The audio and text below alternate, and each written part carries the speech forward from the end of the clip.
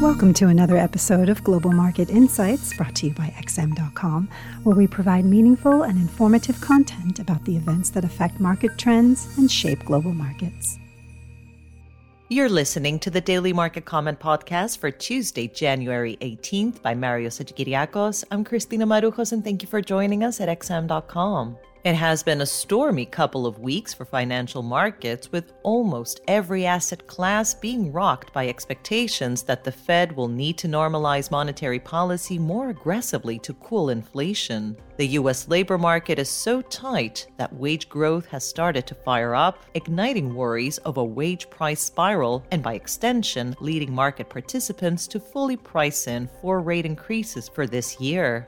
This has propelled U.S. Treasury yields much higher, and when the bond market begins to rumble, it feels like an earthquake for assets such as equities. This is especially true for the riskiest corners of the stock market, for example, companies without consistent cash flows whose valuation can change dramatically if interest rates move higher. As such, global equity markets are a sea of red on Tuesday, feeling the heat of higher rates as the yield on 10-year Treasury bonds continues to ascend beyond pre-pandemic levels. The tech-heavy Nasdaq is leading the way lower, with futures pointing to losses of around 1.5% when U.S. markets open today after a long weekend.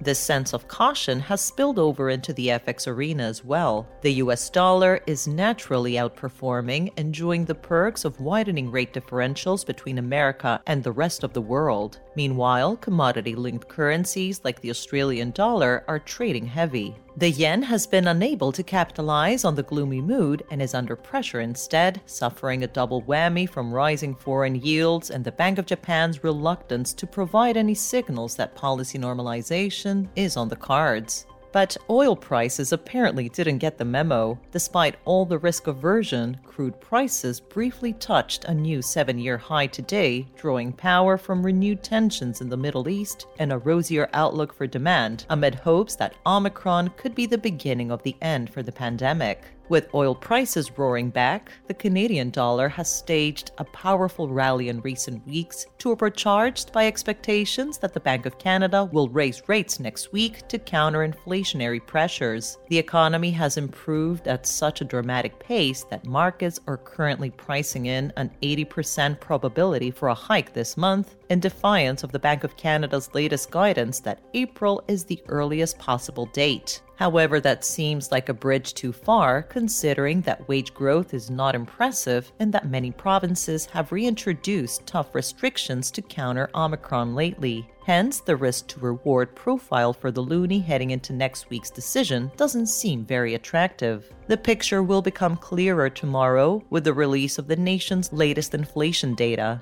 Finally, gold prices have shown remarkable resilience in the face of bad news lately. Even though both nominal and real U.S. yields have stormed higher, bullion has remained unfazed within a narrow range, which is an achievement in itself. If intensifying speculation for Fed rate hikes and soaring yields isn't enough to sink gold, most of the negativity might be priced in already. This was today's Daily Market Comment Podcast at XM.com.